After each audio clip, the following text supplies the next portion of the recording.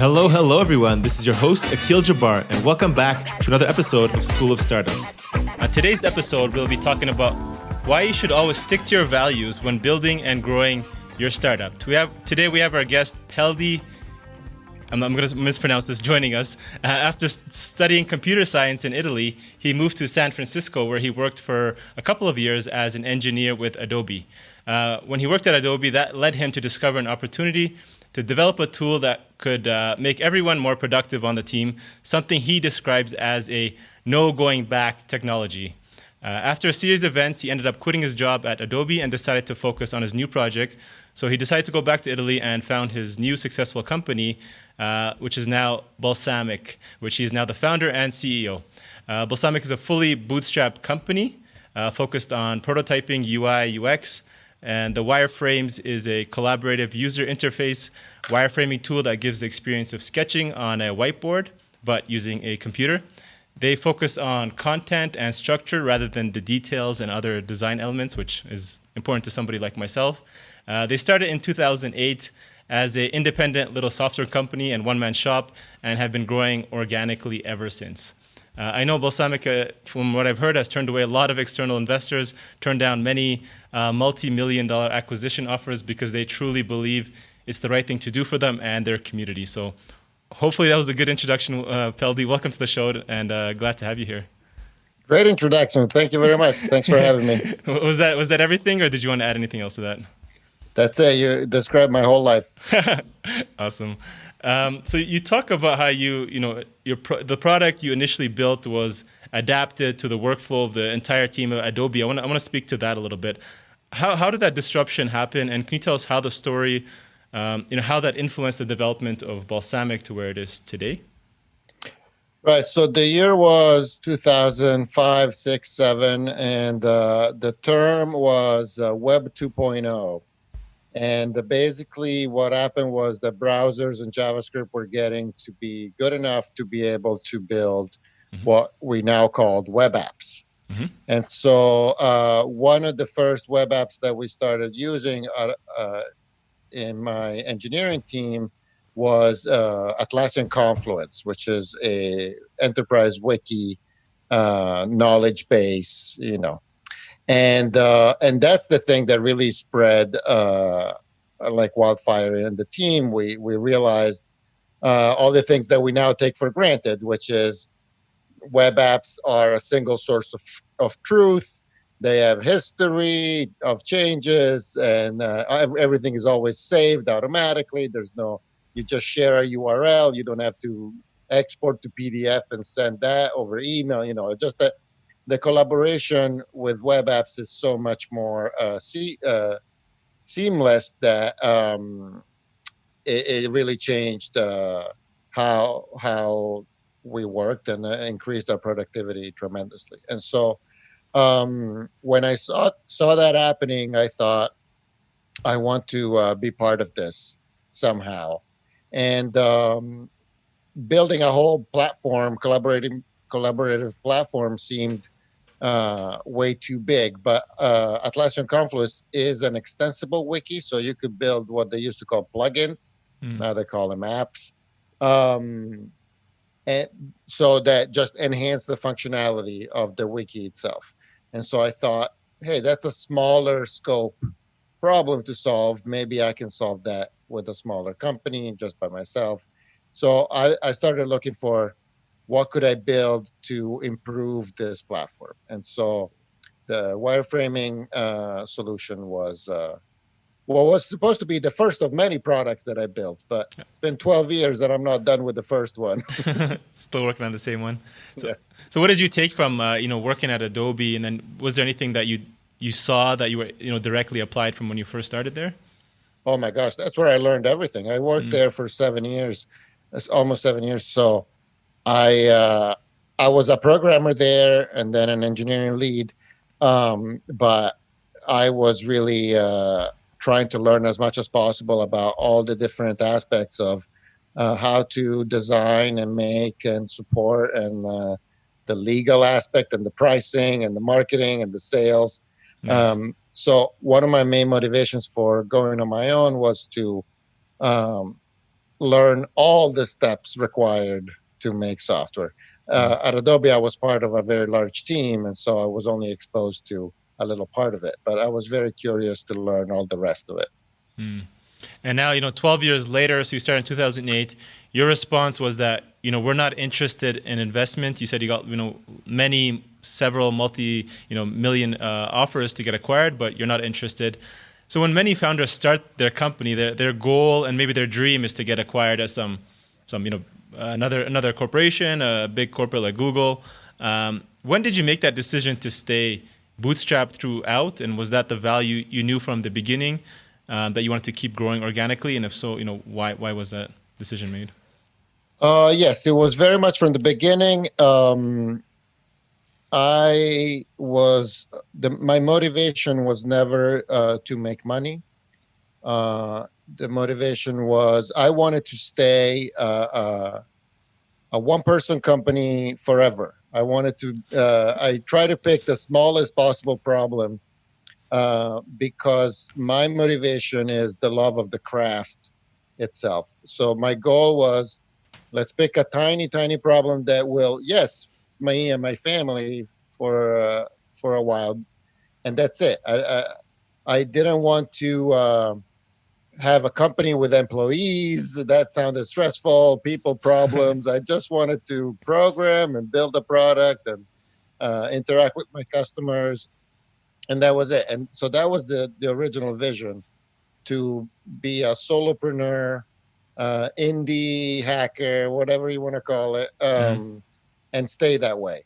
Unfortunately, well, maybe fortunately, I picked a problem that was too big for one person to solve on their own. And the market was growing and growing and growing.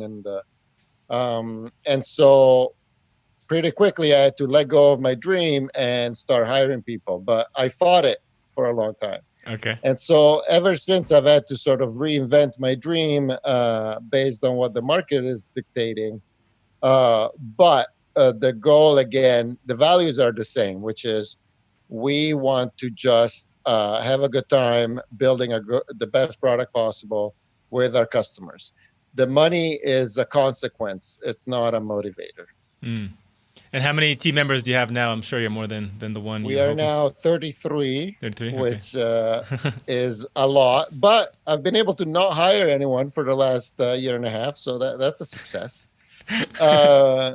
And we'll see. Maybe we have finally reached our equilibrium size. Okay. Does the team push back like, "Hey, we need somebody to do this job," and you're like, "No, I'm okay." Or that's been the history since the beginning. But once in a while, I understand, and I also don't want the team to suffer. So we've been growing organically ever since. Sometimes we'll make a big jump and hire 5-6 people in a year, but usually we hire maybe 1 or 2 people a year. Yes. So if anyone's looking for a job, don't look at Balsamiq. It's going to be years before you get in. It's pretty hard. Yes. Yeah. I know. And how do you guys compete with so you guys are a bootstrap company. I know there's you have competitors who are VC funded. They have a lot more funding behind them. How do you guys stay ahead of the competition there? Well, the stroke of luck, not genius, but luck, is that the market that we chose is pretty small. So it's too small for big players to go after, and fairly big for tiny players that are coming now to be able to compete with us. So we do have big competitors, but they do much more. They do prototyping. So where you can build a fully functioning fake application or fake website, right? Yeah. And those are complex tools, pro tools, and they cost 10 times what we charge. We don't go there. We are a wireframing tool, so we compete with pencil and paper. So we only let you do these sketches. And then after that, if you want to use a prototyping tool, you can. If you want to go straight to code, that's what most of our customers do. But by focusing on this smaller market, The big players leave us alone. They think that we're a feature of their software, Hmm. but that's not actually true because we are perfect for non-technical users that have an idea, but they have to express it somehow. And the Mm. fact that we're so focused means that we can stay simple even for non-technical users. Makes sense. And so your original vision, you know, stay lean, keep growing. You know, not focus on the money, focus on the craft. Where are you guys today in terms of the size? And now, 12 years later, what would you say is your end goal or vision with the product or the company? Right. Yeah. So, like I said, we're 33 employees. Last year, our revenue was 6.7 million. Nice. This year, we should easily pass 7 million, which is plenty for us. It's a lot. We have around 1 million in profit every year since the beginning, sometimes more. Nice. So it's going very well. Now the vision is to more of the same, continue to serve our customers, make them more awesome at what they do by listening to them, talking to them, giving them what they're asking or what they need, and my I like to grow maybe 2% a year for revenue. Okay. Seems like a nice uh, sustainable growth. And my main goal is to build a company that will outlive me. So the focus has always been on longevity rather than growth. And so that's why I like small growth, because if you grow too fast, it's like burning a candle at both ends. You don't last as long. Right. It escapes underneath you. So that's kind of interesting that you stuck to your values, where a lot of people may push, or you get an external pressure if you did have to take investment, or whatever the case. You have partners. The mentality is always grow, push, sell, make more money. So I mean, the fact that you're very like, I'm okay with 2%. Most people are like, what's wrong with you? Why not go for be doubling every year over year, right? And you probably could if you really wanted to, but yeah, you're like, no, I'm good. I'm sticking That to what I sounds want. really stressful. I'm very happy with the profits we have right now. Okay.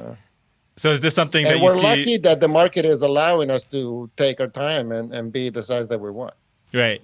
Yeah, you have nobody coming in taking over, all market We have share. very little competitive pressure. So yeah, you asked about VC, how to compete with VC companies. Well, our market is not VC friendly because the total addressable market for wireframing tools is maybe, I don't know, $10 million worldwide.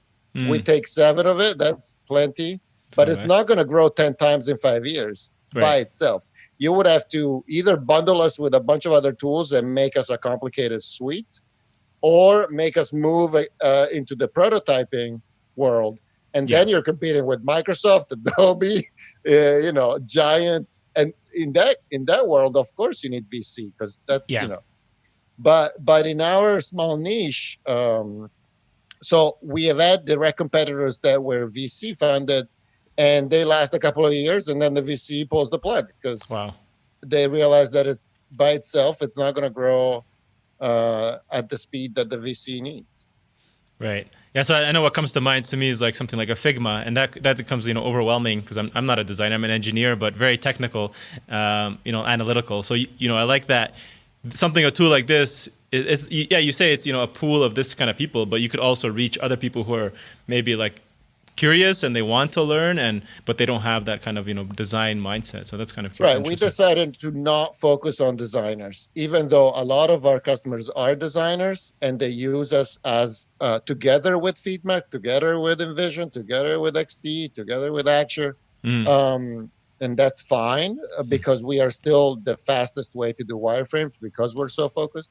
Yeah. But a lot of our customers are people who can't afford to hire a designer yet. They're founders, entrepreneurs, product managers, right? They have ideas.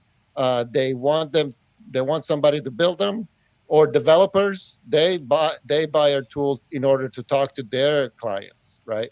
Right. So you don't have a number in mind for use, like I'm going to hand this off to my kids or family, grandkids, and I want this to keep lasting forever. I don't know if you have kids or not, but yeah. Yeah, I do, but I don't know if my son is interested at all.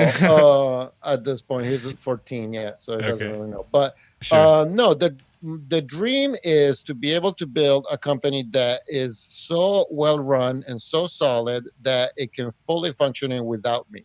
Mm-hmm.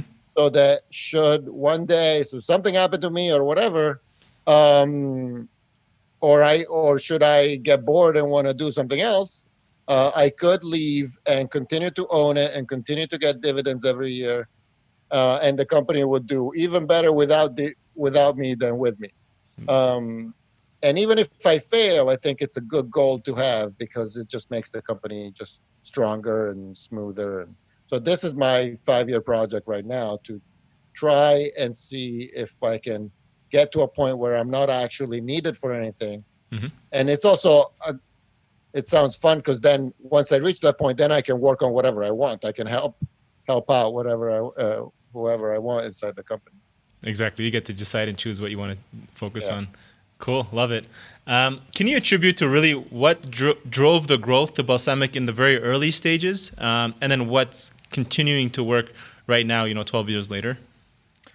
It's hard to tell because I don't track anything, so I don't really know how it happened. But I attribute it to from the beginning we say we compete on usability and customer service, Mm-hmm. And it's not easy to do those things well, especially for a small company or in our small market because we had competitors before I started, and they were clearly made by programmers for other programmers. They did not. They were like 80s and 90s kind of software, right? Mm-hmm. So Balsamiq wireframes was the first tool that was easy enough to use for non-technical users, and so that was, I think, a big competitive advantage. Mm-hmm. We also use a sketchy UI. The designs that you make with Balsamiq look like they're hand drawn, Mm-hmm. which was pretty unique at the time. It's been copied a million times over, but and so that gave it character immediately. That there was a virality built into the product because as soon as people saw a wireframe made with Balsamiq, they immediately asked, "How did you do that? That's very unique, right?" Cool. So the product was well built, easy to use. It was somewhat viral, and then the customer service we've always invested a lot in.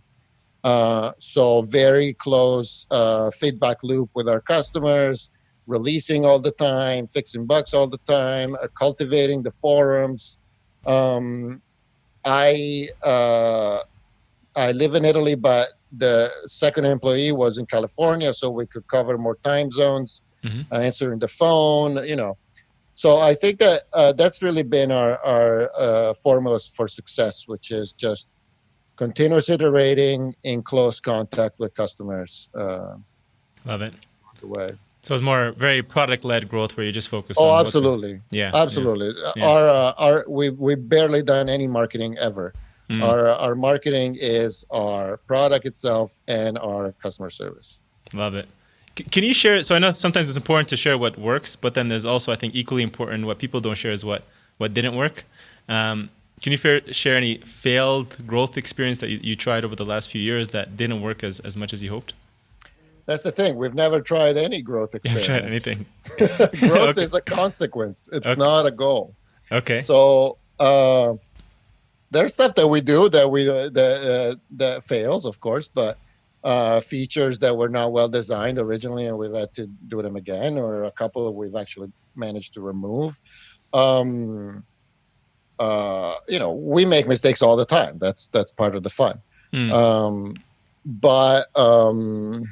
Yeah, I can't tell you about a growth experiment because that's you don't have a marketing team, so you don't have anybody doing SEO, anybody doing paid ads, anything like that.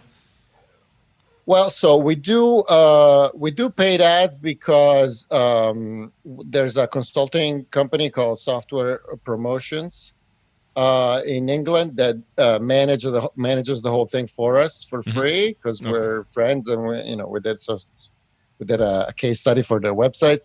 And so they take care of it. They tell us how much we should spend, and I have no idea how that works. Okay. I think it's helping. They tell me our numbers are good, but I don't like that stuff. So I talk to them once a year, basically. So you don't even pay attention to that. You're like, okay, No, just, zero. yeah. And then SEO we do, but we don't do it for the search engine. We do it for humans. I mean, having clear titles, having clear descriptions, having clear web pages, that's good for our readers. The search engine is supposed to emulate what a human does. So Hmm. we focus on making it as good as we can for humans, Hmm. and then whatever happens with the search engines. That's very interesting. I mean, it works, right? Um, Yeah, I mean, it's been working for us. I yeah, don't know. yeah. But like you said, you're happy with the growth, and yeah, keep if it works, keep doing it. So I know you've been very transparent and open with information about your company, but it also leads to many other people copying your software. I know we talked a little bit about that. Even your business structure, you openly lay out, your software and your training, and kind of you have a lot of material there, like your academy. Can you tell us more about this? You call it the golden puzzle concept that you mentioned. How to stay, Yeah. different from the competition? Yeah, sure. So at the beginning, I blogged a lot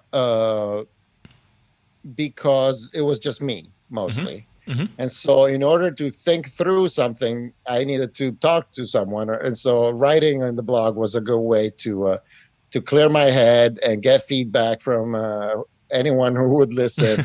And so that was useful for me, and it became this marketing thing where, oh my gosh, you're so transparent, and so people started. That became sort of a trend at some point.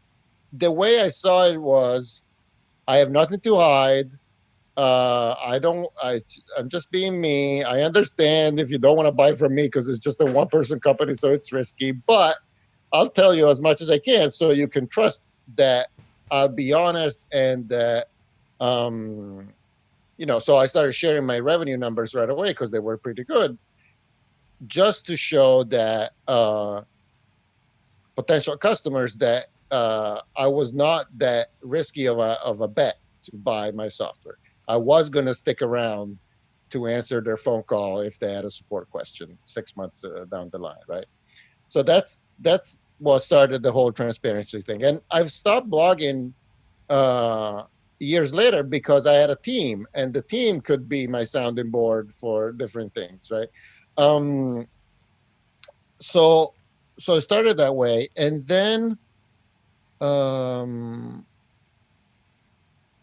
sorry, your question was about the golden puzzle, Golden right? puzzle, yeah. Yeah. Yeah, the consequence of all the sharing is that some people thought, hey, if this dude can do it, I can do it too. And so some people started cloning and copying everything we did. I mean, there was this one company that we used to release every Monday, and then one day we decided to change it to every Thursday. And 2 days later, their blog post was, we're releasing every Thursday. I'm like, Wow. they're copying every step, even without questioning completely. So that was interesting for a couple of years, but they all went away. But anyways, when that was starting to happen, I was telling my dad about it, and he was like, should you be worried about it? Um, and I said, well, I don't know. And he said, what is it that someone can copy, and if they do, you go out of business? So he kept asking me, like, do you have any patents on what you're doing? I said, no. Is your software super complicated to build? I said, no. So he asked me, what is it that if somebody copies it, you're out of luck? And I had to really think about it. And the answer was none of it or all of it, right? It's not just one thing. It's not just the code. It's not just the website. It's not just how you do marketing. It's not how you do your pricing. It's not your terms of service, license agreement. It's all of it. You have to be good at every single thing. And if you are, you're not going to be perfect at everything, but you have to be very good at every single interaction with the customers. Mm-hmm. And that's hard to do because some of it is technical, some of it is people skills, some of it is marketing and user experience, right? So it takes a really broad view to be able to do it all. And so the golden puzzle is how I teach my team to always try to achieve that level in whatever output they have. Okay. So our definition of the golden puzzle is a piece of the golden puzzle is when somebody tweets or blogs or talks about something that we've done that is not our software. It's not our core competency, right? So if somebody sometimes says, oh, the license agreement of Balsamiq is one of the clearest ones I've seen, boom, that's a piece of the golden puzzle. Or somebody says, the customer service of Balsamiq is the best in the world. That's golden puzzle. Got it. Even I had Evan, the inventor of Twitter, he tweeted complimenting us for our Twitter background. Okay. Because it was unique at the time, and he noticed it, and so that's a piece of the golden puzzle that we had printed, and we have it on the wall at the office. Right? Yeah. So it's the aim is to make everything that you put out into the world so good, so remarkable that somebody will talk about it. And if we do it for everything we do, then we're gonna be just fine. And if we fail, well, at least we tried. So it's probably going to be pretty good. Makes sense. Yeah. I mean, how do you copy user experience? How do you copy customer service, that conversation they have, right? So you can try to copy technical, but yeah, you're right. There's some things that's just your golden parachute, right? Whatever you want to call it. Yeah. And mostly what it comes down to is the people. Yeah. That's the most, that's the hardest to copy. And so we invest so much on our team. We're constantly training everybody, giving people time to train themselves and get better and better at what they do all the time. And what's the reasoning today that you still openly share so much information and process? So I saw, this is how much we pay you. We're going to pay you this, this, and this for your hiring. This is the number of users we have. This is the number of transactions. This is how the product works. Like, you guys are still super transparent on. Well, it's the same, right? Same? The more we share, the more people can trust us, I think. They can see that we're a healthy company and we're going to stay in business. And it's really about being a good citizen. I can't think of doing it any other way, I'd be curious to see if you removed all that tomorrow, if you'd start losing customers, but yeah. Well, now it's kind of our brand. It's just our value system. We are always, honest, saying this is how we are now. We're not perfect, but we're constantly trying to improve, and this is what you get. Yeah. Take it or leave it. Again, we're lucky that we don't sell this enterprise thing where the pricing changes by every customer. And for some things, it makes sense to be that way. Yeah. But for us, we're making a tool that is standardized and inexpensive. Then our style sort of seems to work well for that. Makes sense. Now, kind of going back to the product, I know we're humans of emotion, right? We make a lot of decisions based on emotion, sometimes not too logical. You try to focus your software focusing on eliciting those feelings. How do you build that into a product and try to get those feelings? Well, it's not really a goal, but it's more about trying to understand our customers as best as we can. And so, and if we can infuse a little personality, a little, special touches into our software, we like to do that because it just, again, I think it makes for a better user experience overall. So one example that we have that that is appreciated a lot is that in our help menu in the app, when you go to help, there's get support, report a bug, documentation. Yeah. What should I make for dinner? What? So yeah, we have this feature, and so you click on that, and it takes us to our website where one of our employees has made 150 YouTube videos of very quick recipes that you can do Wow. very quickly, right? And Wow. the idea is we know that our customers, when they use our tool, they lose track of time because they get in the flow, it's so creative, right? Yeah. And inevitably it gets 5 p.m., 6 p.m., they have to run home. And now the stressful question is always the same. What should I make for dinner? So we try to help you even at the end of your day. So that's just one idea that we have. Another thing that we did, for instance, is in our loading screen, right? There's a little loading, and sometimes you're loading a large project, so it takes a few seconds. So instead of just showing a little progress bar, under the progress bar, we put an inspirational quote. Right, so you're waiting to start your day, and that way you get inspired a little bit while you're waiting, right? Nice. So it's funny because people now complain that our software is too fast and they can't read the quote fast enough. People ask us to make our software slower instead of faster. I actually read that by the way, I love both of those examples. That's fantastic. I would never thought of that. I read another company where they did the same thing, where they had a loading image, and it actually dropped their conversions and their sales because when they removed it, because people felt like, no, this is too fast. It's not working as good as it should be. It needs to take time to process and work, but it's a weird cycle. Exactly. Another example is we added background music. You can go edit, play background music, and it's this very soothing music that helps you focus. And we made it 25 minutes long, which is the length of a Pomodoro. Yeah. You know the Pomodoro technique? Of course, yeah. And then we have 5 minutes of bird sounds that we recorded, which means get up and stretch and take a break, go get some water, and then it restarts again with another Pomodoro. So it's these little things that some people might not consider software, but for us, they're an integral part of the experience of using our tool.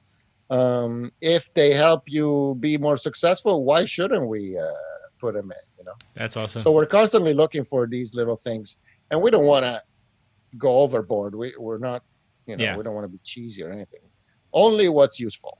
You guys should look at integrating with a build your own something like a brain.fm. I don't know if you heard of that, but to get users into flow state, and they're like, whoa, and then you just see them create like all these beautiful pieces. That'd be pretty cool. Yeah, that's our music is similar to one of those. Yeah. Cool. So I'm an engineer. I'm very data-driven marketer. So I'm the one that you don't like. I'm the opposite of you, with an analytical. No. Wait a minute. It's not that I don't like you. No, not like me. I don't need to be that way right now. Sure. And I exactly. I don't like creating either. I just don't know how to. So when I think of wireframing, I think of creative design, which is gets intimidating. Who can start wireframing, I guess, and how can someone like myself get good at it? Right. So it's intimidating. Like anything that you've never done before is intimidating. But often, once you start, then you look back and you laugh at yourself for being intimidated. Right. It turns out much easier than you expected. Yeah. It's just scary because it's new. So, one thing that helps if you want to learn wireframing or user experience design in general, product design. Is instead of starting with a blank sheet of paper, maybe start with a tool like Balsamiq, because on paper you can just draw anything, and that's scary. With Balsamiq, we give you all sorts of pre-made components, and you just drag and drop and assemble.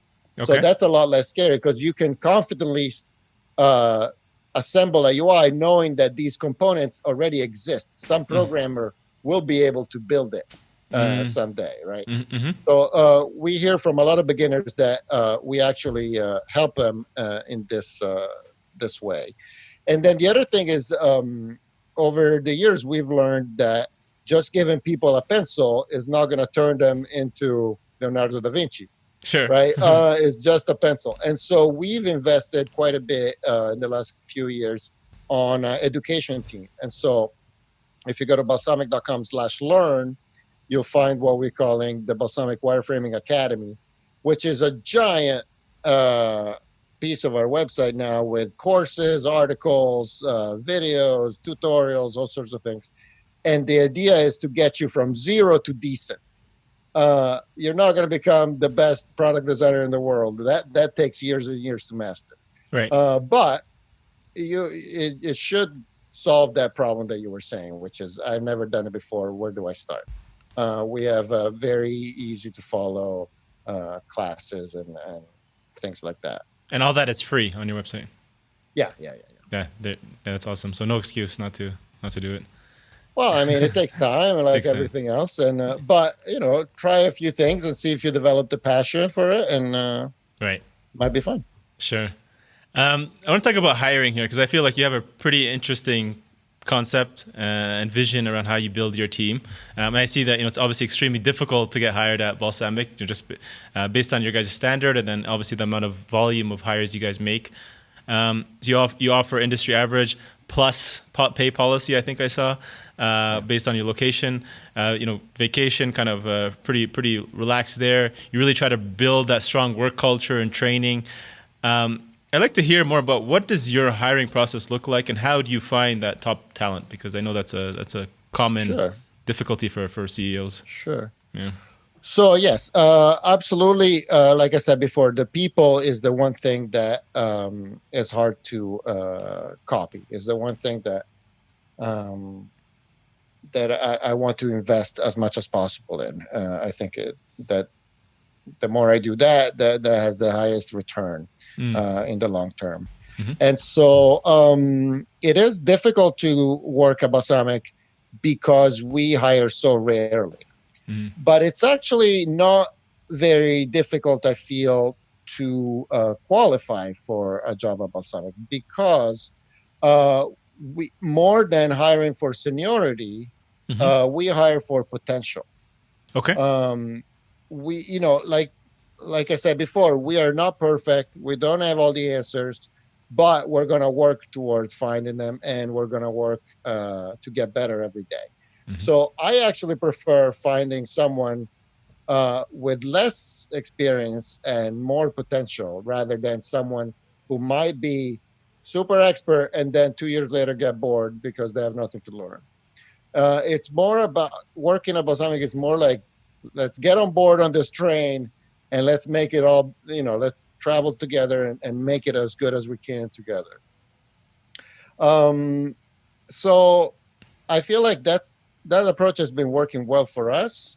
So, coachability and self-motivation and thirst for learning. These are things that are important here and what will make you successful. But how do you measure that at the interview stage? Do you have? It's tough. It's tough, and especially because we are distributed worldwide, and we often don't meet our employees until 8 months after we've hired them in person. So we've made some mistakes. We've had a few people not work out within a year. Usually, we figure it out. We try as much as we can to make it work, but then we see that it's just the potential is not there. So this is something that we're working on improving.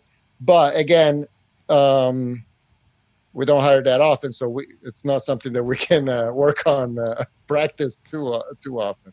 Yeah, I think that's the number one strategy that we use in ourselves. So number one is always, we call it grit or hunger, and that's the thing. And then usually it's like, can you deliver a result? I think that's usually the second one, which is kind of tied. And then our third hiring criteria is experience, because that stuff changes every 5 years, course. Right? So who cares? Maybe it's not relevant. You're probably seeing things change throughout the last 12 years. So we like flexibility because we're still growing and people move between jobs. We're actively, this is an area that we're actively working on improving. Can Can you share a little bit more about the cultural side? I guess that's one side I'm kind of curious about. Yeah, sure. I guess. I mean, so we I don't know if you can see behind my screen. We just spent some time last year trying to recodify our company values. Okay. Because the original list was made when it was just me 10 years ago. Okay. And I thought that doesn't make sense. Now after 10 years and with this group, we should know exactly what our culture is about now. And so we should update it for the next decade. And so we came up with these 6 values, which are: one is we're good people and we care. And then give and earn trust and respect. Be a great teammate. Be so good they can't ignore you, which is a Steve Martin quote. Aim for longevity, which we spoke about. And then always be Kaizening. Kaizen means continuous improvement. And love it. And so, like I already said, for us, a lot of our work is just getting better at everything we do. So with these values, they pretty much capture our internal culture right now. And then when it comes to benefits, our goal is to make sure people don't think about it. They don't think about money. They know they're well paid. They don't have to worry about it, so that they can then focus on their work. And so we have we compete with the best here. We compare with Apple and Google and Facebook, and we try to not fully match what they do, but as much as we can. And luckily, we're very profitable, so we can afford to spend a lot on benefits. So we have very good salaries and very good benefits. A few you've mentioned, but you can find more on our website. Love it. So thank you so much for being with us today. Where can our audience get in touch with you, learn more about kind of what you're working on, what the vision is, and about your product? Well, as you said, we're very transparent. Everything is on our website, balsamic.com, balsamic with a Q instead of the C at the end, because we don't make vinegar. And my email is there, my Twitter, everybody's information is on there. There's a million ways to contact us. I have an office hours program where I meet with anyone who wants advice once a week. So you can get in line for that. A few of my employees do it as well. So you can check out that. Or we have a community Slack group that you can join if you want to talk to us directly. We're very approachable. Okay. Is that for founders or only for wireframers? Oh, anyone. Usually for me, I usually speak with founders. Okay. About business stuff. And then we have Leon, who's a UX expert, and he can give you advice on your wireframes. We have Mike, who's a product designer and usually gives advice about careers in product design. We have several people that you can talk to if you want. So guys, if you guys are listening to this and you are a founder and you need you speak to an expert, please take this opportunity. I mean, that's huge. Not a lot of founders open up their time for other people and are willing to help you. So that's huge value. And my goal is to make new friends. So everybody's welcome. I hope we're friends after today. And I know on top of that, for everybody listening, very nice of you to offer. So anybody who wants to try out his product, enter in code SaaS District in one word, and you'll get a 3-month trial of the product. You can use it for free. So just put in SaaS District in the checkout, and thank you so much for offering that to us and our listeners. Sure. That's for Balsamic Cloud, our web app. Okay. Yeah. Awesome. Well, thank you so much. Anything else you want to add, Peldi? No, thanks a lot, and good luck with the podcast. It looks very good so far. Thank you so much. I appreciate it. Thank you all for joining us on today's episode. Don't forget to like, subscribe, and leave a comment on iTunes or Spotify. If you'd like to learn more about entrepreneurship, make sure to check out our School of Startups videos on YouTube as well. Until then, see you guys on the next episode.